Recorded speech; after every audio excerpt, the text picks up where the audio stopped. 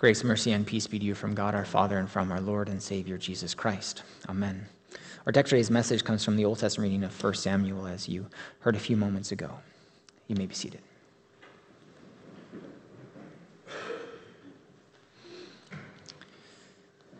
Dear brothers and sisters in Christ, I'm going to be honest with you today in many ways. So I'll start off by saying that David is probably one of my favorite, if not my most favorite person in the Bible. And it's partially because I resonate with David and his life quite a bit. And as we see more of David in the coming weeks, maybe you'll resonate with him and his life a bit too. But there are also things that I probably don't see in myself as much with David that we've already learned about him. One of the first things that we found out about David is that he was a man after God's own heart. I mean, I like to think that that's me, but if I'm being really honest with myself, no. Probably not as well as I think.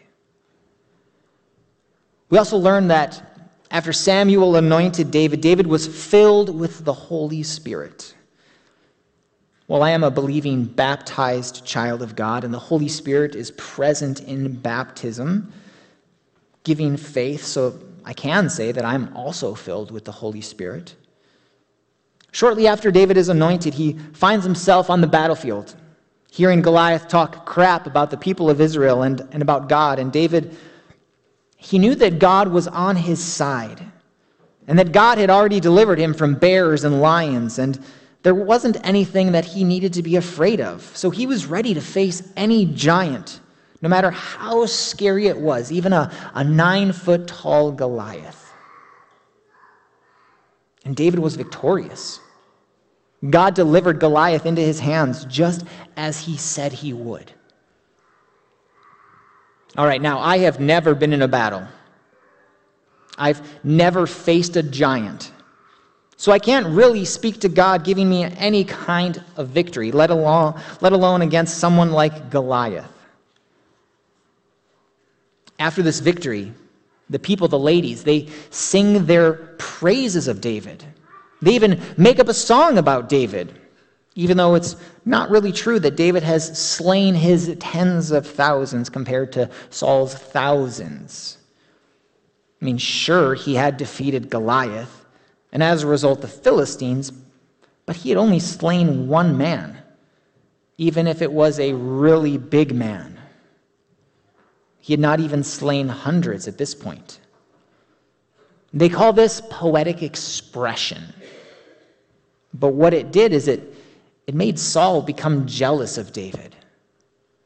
He was angry. He was not happy, and he kept a close eye, a fearful eye, on David from that point on. And even though the words weren't true, sometimes lies, exaggerations can get out of control and change the course of someone's life. In this instance, this lie, this embellishment turned Saul against David. Saul saw that David was a man after God's own heart, that the Lord was with David. But he also saw that the Lord was no longer with him. And now Saul needed to go after David, because David was having success in everything that he did. And it wasn't like Saul wasn't having success, that he wasn't a good king. After all, he did reign for 40 years. But the problem is the Lord was no longer with him. And there was this evil spirit that would come upon Saul. And as a result, Saul would try and kill David. But David would always escape. So eventually, Saul brought in others to try and get David killed. He needed to take David out no matter the cost. So he'd send him out into battle in hopes that that would do the trick, that he would die there. But God was with David. And every attempt of Saul to destroy David's life failed. And even Jonathan, Saul's son and David's best friend, couldn't understand his father because David had saved Israel. Saul had rejoiced when David defeated Goliath, but now he wants to kill David without cause, without reason. Well, we know the reason was jealousy and fear and thinking that David was going to take Saul's throne. But you could say that those seeds were first planted with the Song of the Women after David defeated Goliath. In the end, David has to flee the land, and he goes to the Philistines. And then he even acts like a madman to keep himself safe amongst his other enemies, who would have recognized him as the giant killer, right? The one who slayed Goliath. Now, I don't know all of the things that you go through in life. I mean, I know some of the things that you go through, but not everything, especially if you don't tell me. So I don't know if you've ever been the center of an embellishment, an exaggeration, something that wasn't true. I don't know if you've ever been the center of a lie, and it ended up turning people against you, made people even want to destroy you or your life as a result. I'm going to be very honest with you. I'm not the perfect pastor. I'm not the perfect husband. I'm not the perfect father. I'm not a perfect person in any sense of the word. And these last number of years have been hard. I think that they've been hard on all of us. From a personal side, from the church side. Things are different. Things are not the same. Things are not what they looked like even 4 years ago. And maybe they'll look like the way that they used to one day. Maybe they won't. Maybe the church will recover. Maybe it won't. Here's what I know. Satan is at work in this place. If you remember, I said last week that Satan is only going to attack those who believe because he wants to take away, destroy your faith. If you don't believe in God, the Father, Son, and Holy Spirit, he has no reason to attack you because he already has you. And so Satan is going to go where the true believers are. Martin Luther once said that for where God built a church, there the devil would also build a chapel. Wherever God builds his church, Satan builds a chapel right next to it. So if you want to know where Satan is, he's set up shop all around us. And he's going to work through people. He's going to give you exaggerations and embellishments and lies. And he's going to get other people to give you exaggerations and embellishments and lies, in the hopes that you'll believe the embellishments and exaggerations and lies, in the hopes that you'll believe them and then tell other people these embellishments and exaggerations and lies, and that they'll believe it. And he's doing it to try and destroy the faith, to try and destroy Christ's church, because he hates Christ and he hates Christ's church. He hates you, and he hates me. And he wants others to feel the same. And in trying to destroy your faith, he wants you to hate those who follow Christ. He's trying to make you into Saul, and everyone else and everything else into David, so that you will hate, and as a result, attack and try to destroy and kill. So what do you do if you hear the lies of Satan? If you hear the lies of the church? If you hear the lies about a pastor? If you hear the lies about another member? If you're not sure if these lies are actual lies and you believe them to be true, make sure you do your due diligence. If you hear something about someone, talk to that someone, not another person. and find out the whole story. Go to the source. Don't believe every word you hear. And that includes me. Again, I'm not perfect. Just like I will say that you shouldn't just take my word for things, especially things that are proclaimed here in your midst. Make sure you check them with God's word if you're not sure, if they seem to be off to you. Satan works through Christians and non-Christians alike because they have one thing in common. They're both sinners. They both sin. And they both make mistakes. They are prone to temptation. And so Satan will use whoever he can. So if you hear something like, I paid off the dunk tank company last week so that I wouldn't have to go in, check the source to know whether it's true or not. I know that's a funny example. Thank you all for laughing. But there were multiple people that came to me and said that very thing, in a joking manner, of course. But there are examples that you're going to hear that are not funny and that are not being said in a joking manner and are much more believable. But then again, maybe you believe the dunk tank one is possible. Let me again be honest with you for a moment. I am a sinner. And because I am a sinner, I will always be a sinner while I am here on this earth.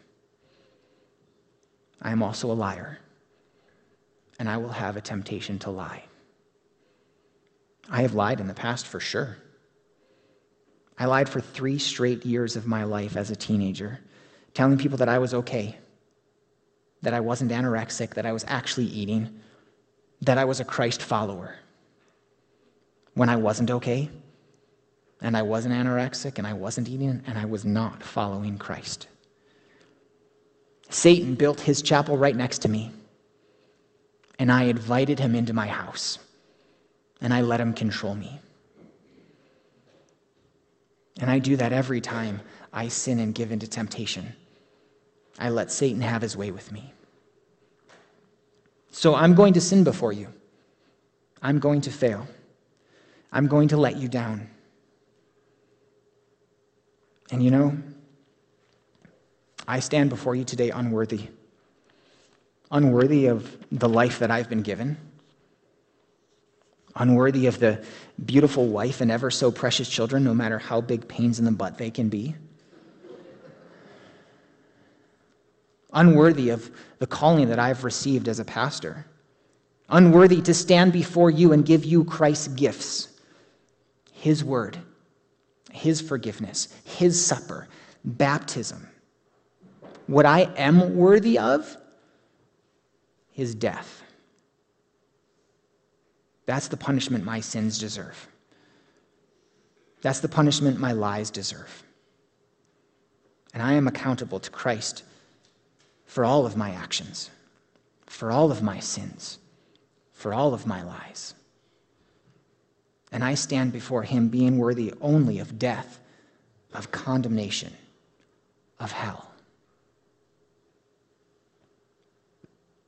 And the same is true for you too.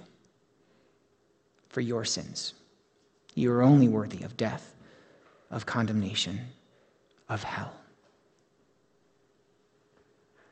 So what do we do? Well, Martin Luther said, "When Satan tells me I am a sinner, he comforts me immeasurably, since Christ died for sinners."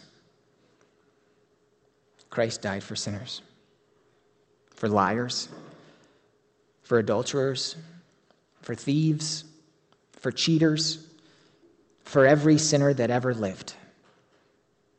He died for believers. He died for non-believers. He died for you. And he died for me. He died for the sins of all people, for the lies, for the lusts, for the selfishness, for the envy, for the jealousy, for the hatred, for the greed, for all sinners' sins. So what do we do? we look to the cross. We fix our eyes on Jesus, the one who came for us. We find comfort in the one who loved us so much that he died for you and for your sin, and he died for me and for my sin, so that we would not suffer death, condemnation, hell, even though we are very deserving of it. We find joy in the one who, for the joy set before him, endured the pain, the agony, the suffering of the cross for us. The one who took death, the one who took our condemnation, our punishment, our hell, in order to bring us forgiveness, to bring us life, to bring us salvation. And we find hope in the empty tomb, because with it comes the promise that because Christ lives, we will live also. And because he has defeated sin, death, and the devil, we will also. You know what else? He's given us the Holy Spirit in baptism, through the word, in faith, so that we can combat the lies of Satan with the word of God. In fact, that's Jesus' strategy. When Jesus is tempted, Satan says to him, as one example, "Hey, Jesus, throw yourself off of the temple, because God's word says that he's going to catch you. He's not going to let you fall, not going to let you hurt yourself." And Jesus responds with, well, God's word also said, don't put him to the test. And jumping off the temple would be putting the Lord to the test. So thanks, but no thanks. So when Satan comes along and uses the same old temptation, did God actually say? Because I heard this. Respond with, hold on, Satan. Let me check what God actually said. So too with people. Hey, did Pastor Glenn actually say and do this and this?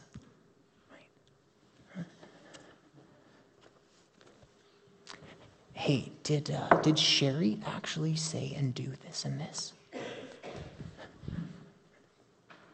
Hey, did Bill actually say and do this and this? Because this is what I heard.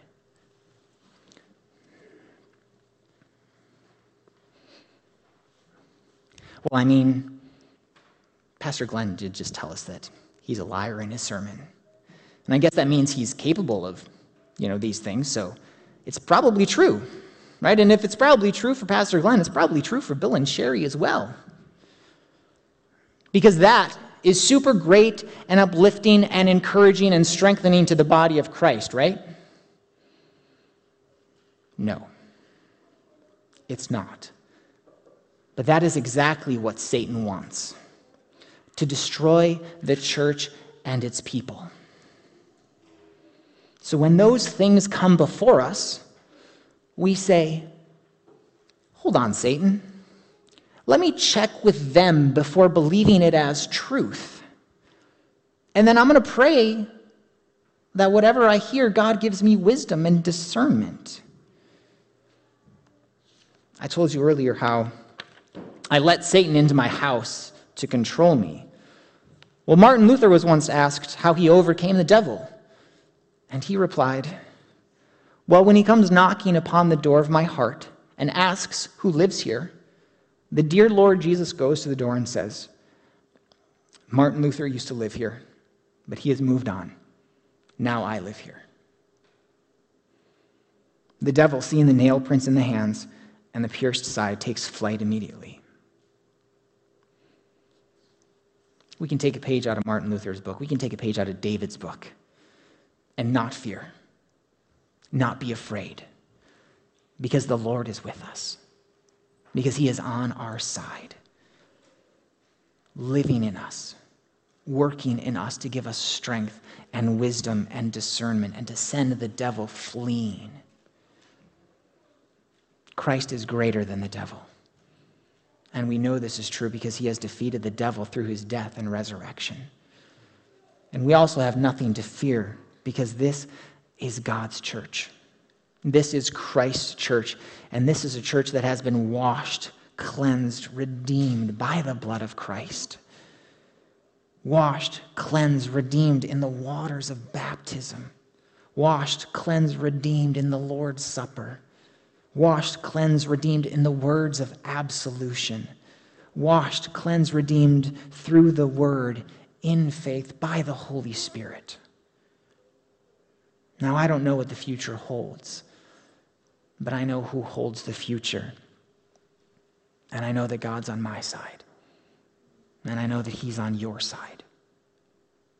And as a result, you have nothing to fear. And we know that not even the gates of hell shall prevail against Christ and his church. Amen. Now the peace of God, which passes all understanding, guard your hearts and minds in Jesus Christ, our Lord and our Savior. Amen.